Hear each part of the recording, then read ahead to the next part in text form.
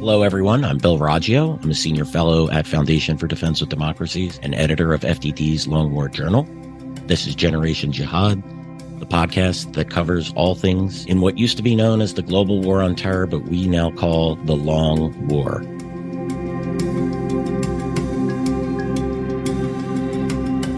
There's quite a long war that's going on in Israel. And of course, we're going to discuss that again today. Joe Truzman, my friend and colleague at FDD, who is also a research analyst for FDD's Long War Journal, will join us. And we also have a guest today, David May. He's the research manager and a senior research analyst at the Foundation for Defense of Democracies and is very well versed on all issues related to Israel and the Palestinians. David, thanks for joining us today. Thanks for having me. And Joe, welcome back as always. You might have just achieved a co-host status. So you are, at some point you're part of the podcast. So we got a lot to discuss today. Before we get into it, one of the things we want to talk about today is the bigger picture. How is Israel being pressured internationally? How are foreign countries looking at this issue and some other things that we'll discuss. But before we do, as we do always, Joe, give us a real brief update on the tactical situation in Israel's ground invasion in Gaza, what's going on up at the north, and any other interesting developments. Right. So what we're seeing is pretty much what we've been seeing the last few days, right? Or last few weeks. Israel continues to move south. I think right now the objective, it's been Gaza City, especially the Shifa Hospital, which is reported and well known to be a Hamas command center, specifically underneath the hospital. So I think we're going to be hearing a lot more about Shifa, Gaza City, in the next few days as Israel continues to dismantle Hamas in Gaza. So just a quick update, at least in the past few days, about what's happening. Earlier this morning, earlier this morning, rather, the IDF published a statement saying that they eliminated a anti-tank anti-tank missile commander belonging to Hamas. He's just one of many commanders that have been eliminated. All right. He's not like a top guy like Sinwar or Dave. But I mean, he's still a piece of the puzzle, right? In the military hierarchy of Hamas. So he's just somebody, he's important enough to mention. I'll just say that. So, which is always a good thing for the IDF and the Israeli security agency. But so anyway, so that's one thing. Joe, before you go on with that, I'm going to just make a quick comment about that. People for years have been asking me, well, what should I read about, going after terrorist organizations? And the book by Mark Bowden, I forget the name of the book, but it's the one where killing Pablo Escobar. And he talks about this. Part of the strategy for the U.S. and the Colombians was to go after those middle managers, which you could call them, right? These were in the case of Escobar, it was his sicarios and others, that got finance guys. They're the key part. You want to isolate that senior leadership. You got to go after that middle management.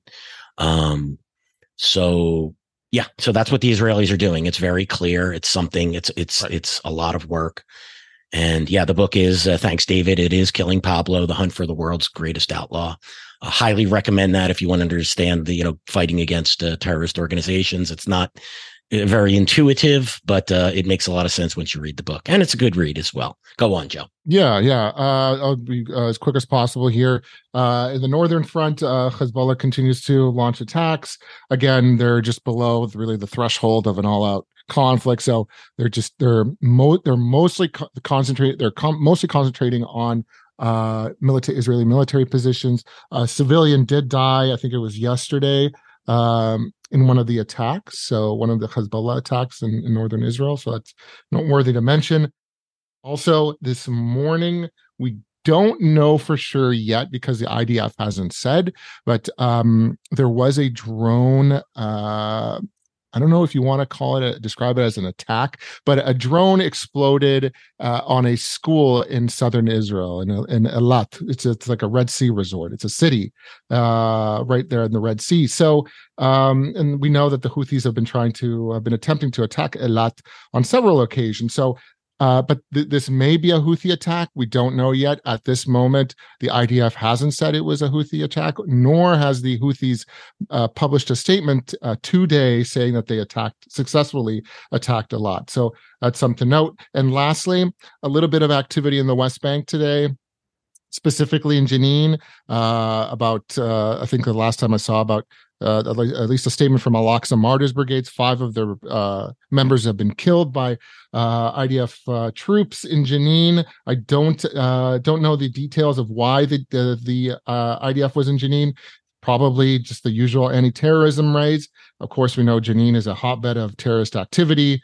Hamas, Islamic Jihad, Al-Aqsa Martyrs Brigades, and other armed groups operate heavily there. So it's not a surprise that there's a lot of fighting there. So at least 5 members have been killed. So that's it for now. Just quickly as well, I don't see this as like another front opening up in the West Bank. All right. As far as the West Bank is concerned, post October 7th, as of now, I don't see a huge jump in activity of terrorist organizations. So, which is good news, right? Because right now Israel's just managing the fronts. It's managing Hezbollah. It's managing the Houthis. It's managing the West Bank. It's managing Syria. So it's focused on Gaza right now. So far, so good with at least that front. Yeah, excellent point, Joe. That the Israelis really are concerned about this ballooning past Gaza. I think they've done a pretty good job of it. It's got to be frustrating with Hezbollah, particularly and other groups launching attacks from the north. But, it's definitely to Israel's advantage at this point in time and keeping the bulk of the fighting confined to Gaza. So David, I'm going to turn to you now. Give us your impressions 1 month in with how is the international community reacting to this? Is Israel beginning to be, or should I say, are countries like the U.S. and European countries beginning to, because they're the ones that really count here, beginning to constrain Israel in its ability to wage war in Gaza? So first off, thanks for having me. Oh, it's great. Yeah, pleasure to be here. And just wanted to just add a note on Eilat that it's Israel's Vegas. So whatever happens there stays there. So too with drone attacks. Yep. But so we're just over 1 month in after the Hamas attacks of October 7th. And Israel is really fighting 2 wars here. It's fighting one on the ground, military campaign against Hamas, trying to evict them from the territory. And it plays into the second war that they're fighting, which is the public relations battle to give it the time and space that it needs to operate.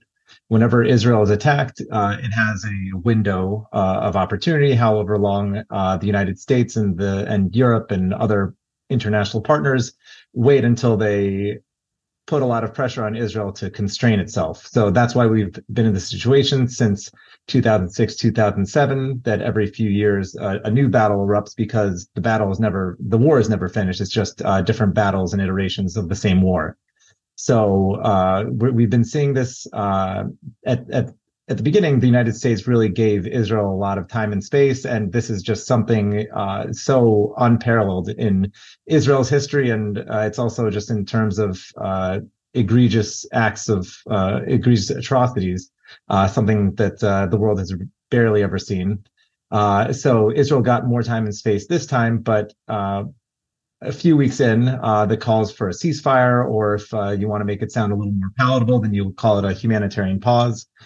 There's some distinctions, but not many. And the fear is that if humanitarian pause turns into a ceasefire, then Israel will not be able to achieve its objectives and it will leave Hamas there on its border as a viable threat. And so this is not just a far-flung terrorist group thousands of miles overseas. This is a group that's kilometers away from Israeli civilian centers. And we saw on October 7th what happens when they're allowed to roam free. So on the American front, the pressure is starting to become a little more pronounced against Israel. But actually just today or yesterday, actually, the deputy prime minister of Belgium has called for sanctions against Israel, which is a pretty drastic step. especially because Israel's prosecuting its battle against Hamas. And this kind of ties into the kinetic warfare versus the public relations space. Hamas is doing everything possible to ensure additional civilian casualties, both on the Israeli side, but also on the Palestinian side. And so when Israel attacks Hamas fighters, and there's civilian casualties along the way, Israel gets blamed rather than Hamas for putting its fighters and its weapons in civilian areas. And so when the international community is putting this pressure on Israel to halt its fight prematurely against Hamas, they're playing into Hamas's strategy of not allowing Israel to achieve its objectives. I was going to say, I said this from the beginning, it's just sort of like David saying, but Israel, one of the biggest problems it's going to have is time, right? Just looking at previous conflicts, talk about 2021, for example, 2014, and all the other conflicts in between, right? International pressure starts to grow after a few days, start seeing pressure from allies of Israel, and we start seeing protests, especially in 2014. I remember in 2014, there was protests, in the United States and in other countries during that conflict between Hamas and Israel. And I fully expected that to happen this year in this round, but this one's completely different, right? I mean, this is a war. I mean, Israel has declared war, so it's on a much grander scale, I think. So yeah, I think now the pressure is on Israel. Now, are they willing to buckle, right? Are they willing to, take the hits, not only just, on the battlefield, but on the international stage, and because they have to achieve their goal here, right? At least in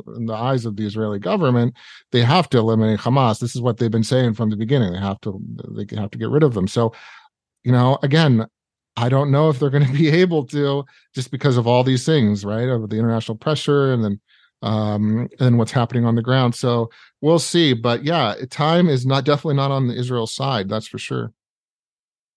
That clock just begins ticking almost immediately. It took less than a week for the perception to turn against Israel after this attack. As soon as it began operations in Gaza, launching airstrikes against terrorists and terrorist infrastructure against Hamas and other groups. And typically that clock has been about 1 to 2 months in previous conflicts. And it's going to be really interesting to see how Israel weathers this storm, because as we've noted, and David, as you said, there's internally, I don't know that the Israelis can allow Hamas, to stand, or allow whatever, even if it isn't Hamas, the next iteration of Hamas to rise from the ashes in Gaza. Now, I'm going to turn to a statement that Secretary of State Antony Blinken made. This was in the Washington Post yesterday. It says, "No use of Gaza as a platform for terrorism or other violent attacks. No reoccupation of Gaza after the conflict ends. No attempt to blockade or besiege Gaza." These are very contradictory statements. Would you agree with that, David? How are you going to prevent Gaza from being used as a platform for terrorism if at least at some point in time there isn't an occupation of Gaza, even if it's for a year or 2 years, to stand up whatever is going to replace the governance in Gaza? So I think it's very easy to establish what people are opposed to, what we shouldn't do. But when it comes to solutions for how Israel should protect its citizens, that's a lot more difficult to clarify a position.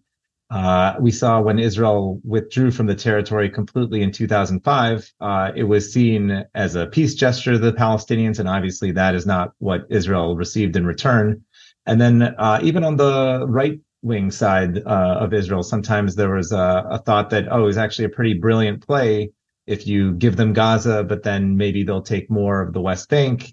In negotiations, they'll have all of Gaza, and let's see what they do with it. And they turned it into this bastion of terrorism. So why is Israel going to allow that to exist within kilometers of its capital in Jerusalem? So we've definitely seen that part of it play out. I don't know how you keep Gaza, how you keep residents of Israel, not only within the envelope surrounding Gaza, but anywhere within rocket range, or if they're able to break into Israel again. I don't know how you keep Israelis safe without getting in there.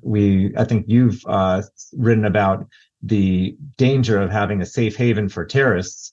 And if you allow a safe haven for terrorists to exist on Israel's border, it spells doom, not just in Israel, across the globe, wherever you allow that to happen. So there has to be some type of some power that goes in. Obviously, Hamas is not an option. The Palestinian Authority doesn't want to have anything to do with the territory, and there's also a lack of legitimacy among Palestinians. They don't believe the Palestinian Authority to be capable or a legitimate representation of their aspirations. Israel won't be welcome there for sure. So I just don't know who is supposed to keep the peace there, but just allowing it to be a Wild West again is not an option. Yeah, and I've heard talk of an international peacekeeping force being deployed into Gaza. I think this has been kicked around. I mean, who exactly would do that? And boy, I got to tell you, if the Qataris are involved in discussions on this, hold on to your wallet. I can just tell you from Afghanistan, with getting the Qataris involved with negotiations with the Taliban, that isn't going to go well. But is that even a viable option, David? An international peacekeeping force? Would the Israelis accept it? Who would they accept? So if we're going to kind of draw on a parallel situation, we might point to Lebanon and UNIFIL. It's the United Nations force for Lebanon that's supposed to keep the peace and prevent that Hezbollah is not operating along Israel's border on the north. And unfortunately, to say the least, they haven't lived up to their mandate, and they've allowed. That's quite the understatement, David. But yes, I leave it to you guys to describe exactly how they failed. But needless to say, they've been on the border. They've allowed Hezbollah to build infrastructure along the border to store weapons throughout there. They don't really hinder Hezbollah's operations in the least bit. And so if that's what we can expect from an international peacekeeping force, the one that we have along Israel's northern border, I'm not sure how much better we should expect anything to come out of Gaza. You can't just leave a vacuum there, right? You just can't get rid of Hamas and then what? Then another armed group takes over? Like, it just doesn't work like that. So, and honestly, I don't think there are many countries that want to get themselves involved in this Israel-Palestinian conflict, right? Like, yeah. So it's a very good question. I don't think anyone has the answers to it. I'm not sure the Israelis have the answer to it right now.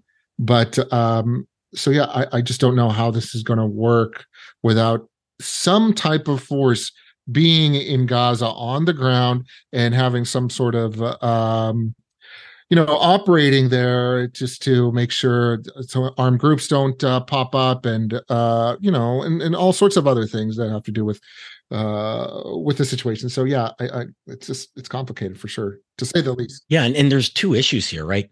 Who's willing to do it? And then who would the Israelis trust to do it? Well, maybe three. Who would the Palestinians trust to do it? It seems the only country that the Israelis would trust to do it would be the U.S. And I don't think the U.S. is willing to put you would need a significant amount of troops, 2 million people, 140 square miles. The reality is Israel, the IDF isn't going to get every terrorist, and there's going to be a pop-up. I just can't of some armed activity there post the Hamas defeat. I just can't see this administration doing it. The Palestinians certainly would be hostile to the U.S., in my opinion, given what we've seen in the from protests and rhetoric coming out from Gaza and from the West Bank and from Palestinian leaders. And again, it's just this one baffles me. I mean, the day after the defeat of Hamas is probably the biggest problem in this entire conflict. I mean, aside from the humanitarian problems within Gaza right now, and the Israelis, the sacrifice they're making to clear Gaza, Hamas and other terrorist groups from Gaza. Right. It's I don't know. A bunch of I don't knows is basically what we're getting right now. And so yeah, I hate saying it. I don't know. Listen, one of the things I find in Washington is a lot of people pretend they have the answers when they really don't. It's one of the most frustrating things that I've experienced. And for us to say we don't know, we have to ask these questions in order to try to find solutions. And if we, saying we don't know at this moment is, that's part of the solution. It's the beginning to a solution, at least at this point. Along those lines, until we do know, until we do have a good solution, I don't think that we should rule out options that could work. And so if we're too swift to rule out Israeli forces securing the area for a certain period of time, without any alternative, we don't have any good alternatives. So we just have to work with the solutions that we might have. No, that's absolutely right. And I think that's kind of what we're getting at here in this conversation. It's the really the logical answer here is that the Israelis have to occupy Gaza for some period of time. I mean, I guess the hope is that the Palestinians will, after this operation is over, that hopefully they'll be convinced that Hamas isn't in their future, that fighting the Israelis consistently isn't in their future. Go ahead. Yeah. So in the Israeli jargon, there's the idea that you throw a grenade into the mix and it just shuffles things up. It may be a little too, jarring of a term here, but the basic idea is before the war happened, Israeli society was in a different place, both among Jews, but also within Jews and Arabs in Israel. The dynamics were very different than what they are now. And so too, among the Palestinians, things could change when they see just how devastating Hamas has been for the Palestinians and that the Palestinians need a new direction. It should, I would hope, give people more inspiration to go towards a more peaceful route. That might not be the case, but it also gives the opportunity to show that if Hamas was so much of a failure in its attempts to lead the Palestinian people by attacking Israel, perhaps the more peaceful route that's mostly espoused by the Palestinian Authority can be a more beneficial option for the Palestinians. So this could be the perfect opportunity once you weaken Hamas to the point where it's no longer such a threat to the Palestinian Authority for them to step up. They now have an opportunity and their leaders should step up.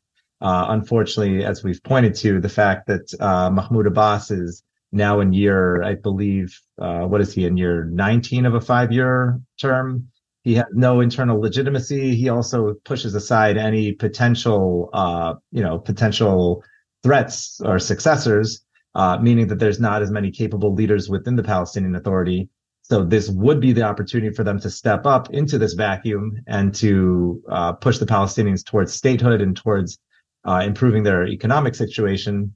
Unfortunately, I don't know that will be the case, just given the dynamics among Palestinians. Yeah, and you touched upon, and let's explore this a little further. The internal politics within Israel, the reaction to the Israeli people before this attack. I know this, having visited Israel twice. There is a diverse range of opinions on how to deal with the Palestinian problem within the Israeli public. Have they essentially united on this issue? Is there still conflict, and what conflicts exist within Israel over this issue? In terms of an end game, I don't think there's no unity. There's no clear cohesion in terms of the Israeli consensus on that.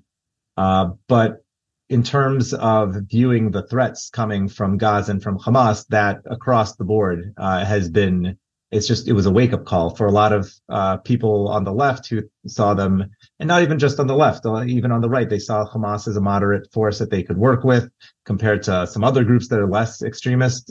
Unfortunately, that's just the nature of the game in Gaza. But there was the idea that they were a power that you could work with, and that just given the facts on the ground, what happened on October 7th, not just the scale, which is the biggest attack on Israel ever, also the biggest the biggest massacre of Jews since the Holocaust. And I would also just note that we're currently recording this on the 85th anniversary of Kristallnacht, the beginning of the German, not the beginning, but one of the big points in Nazi Germany in terms of attacking Jews, something that we've sadly seen worldwide as a reaction to Hamas's attacks.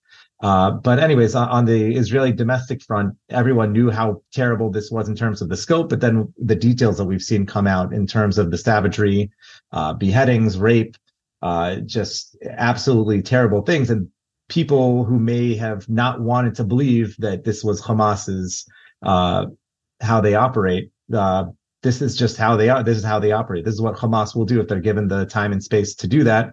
And so there's a pretty overwhelming consensus within Israel that Hamas cannot continue to operate. They cannot continue to pose that threat. It's not just a deterrence issue. We can't just deter them from acting. We have to completely disable them.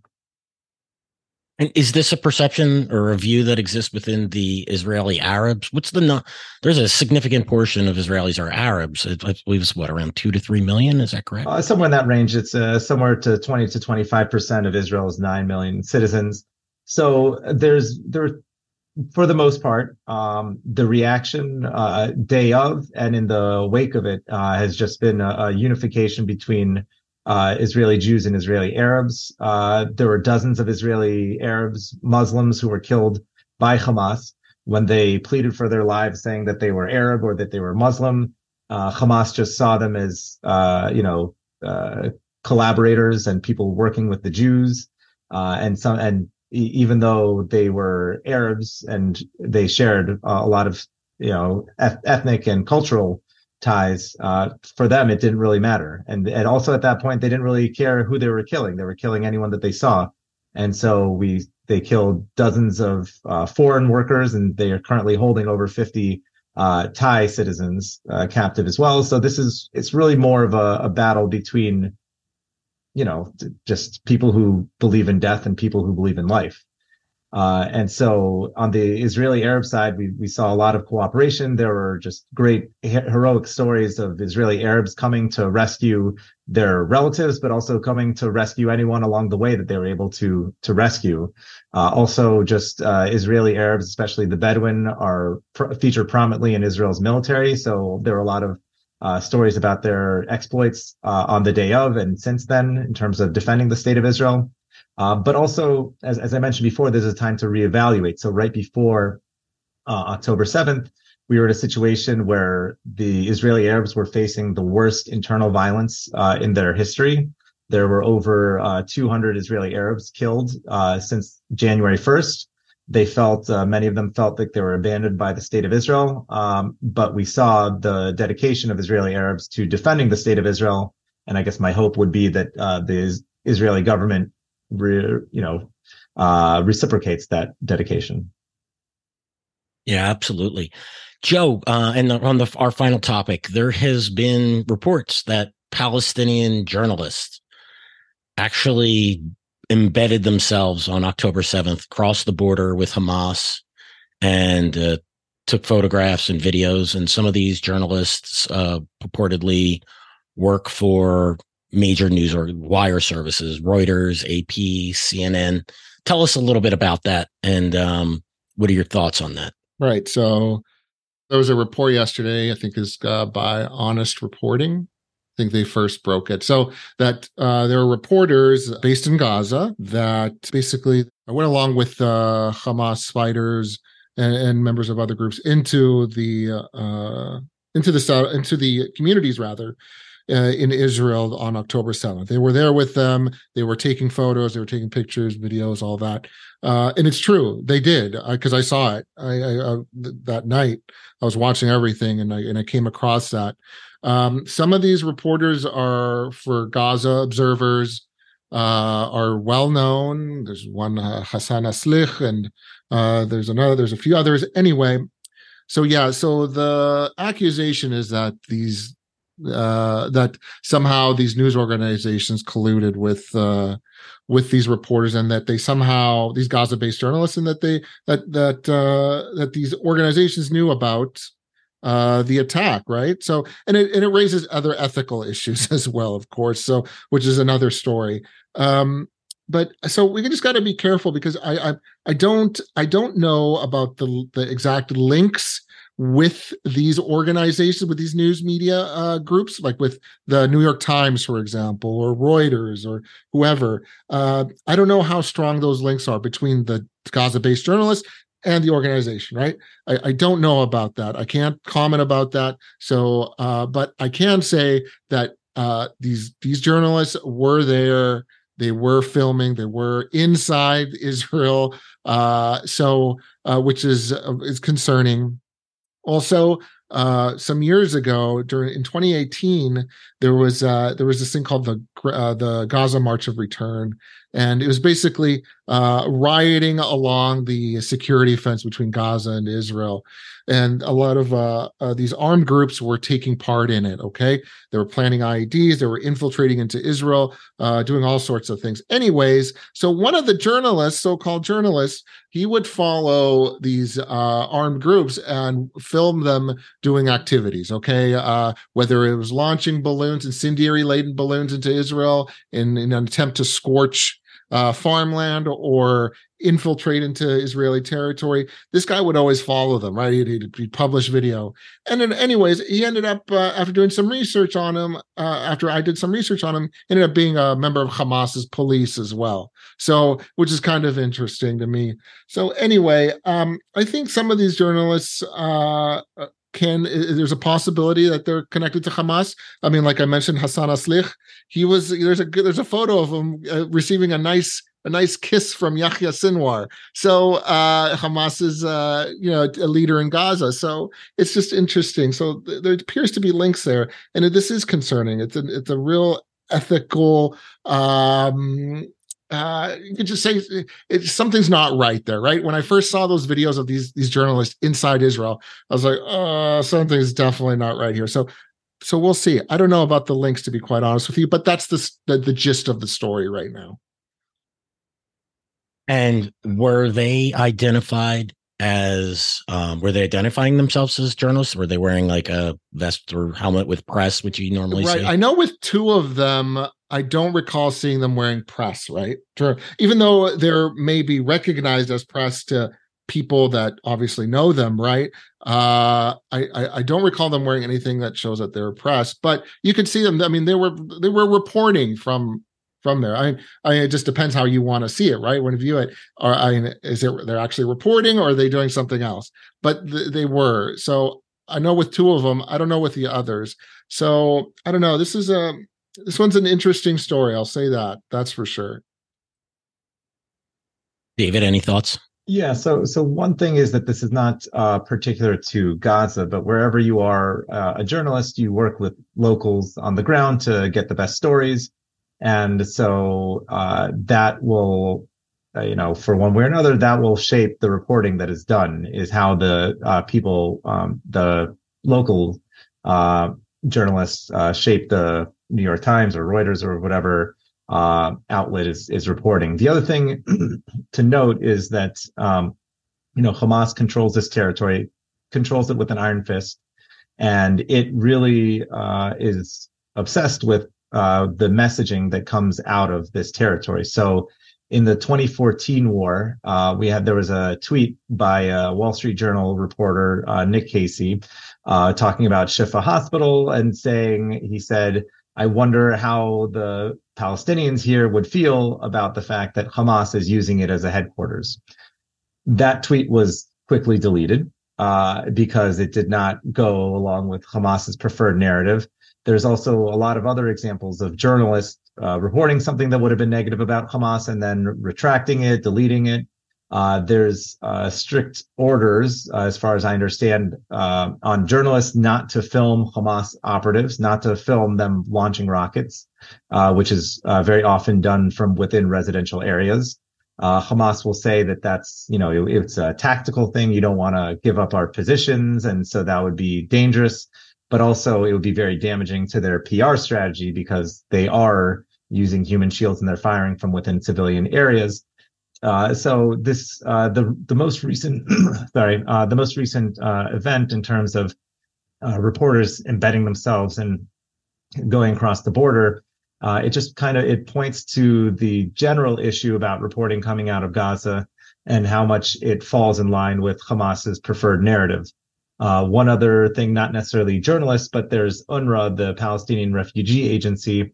They put out a tweet talking about how people reporting to be from the Ministry of I'm trying to remember which, but from the government running Gaza, which is Hamas. They came and they took fuel and medical supplies from an UNRWA facility. And so they complained about that. That would have been very damaging to Hamas. And very soon after, that tweet was deleted and UNRWA issued something else instead. So just all the information that does come out of Gaza is coming out under Hamas's control. And so that's this most recent episode is just a pretty good reminder of that. Yeah, it's fascinating. We started mentioning, David, you led in with and I'm glad you did.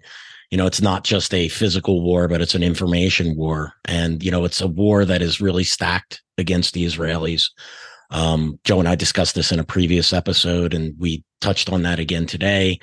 It really is frustrating that the UN and the journalists, even though they know what's happening, they sort of continue to play the game in order to ensure their access within Gaza. And it would be nice to see some honesty from these groups for once, but I guess we can't expect it. Yeah, so before I was talking about how everyone knows what we don't want. We don't want civilian casualties, obviously, but we have to factor in the fact that Hamas is using human shields. What options does Israel have to protect its own civilians without, unfortunately, killing Palestinian civilians along the way? I mean, this is war. It's not pretty, and it's very unfortunate. It's tragic how many Palestinians are dying.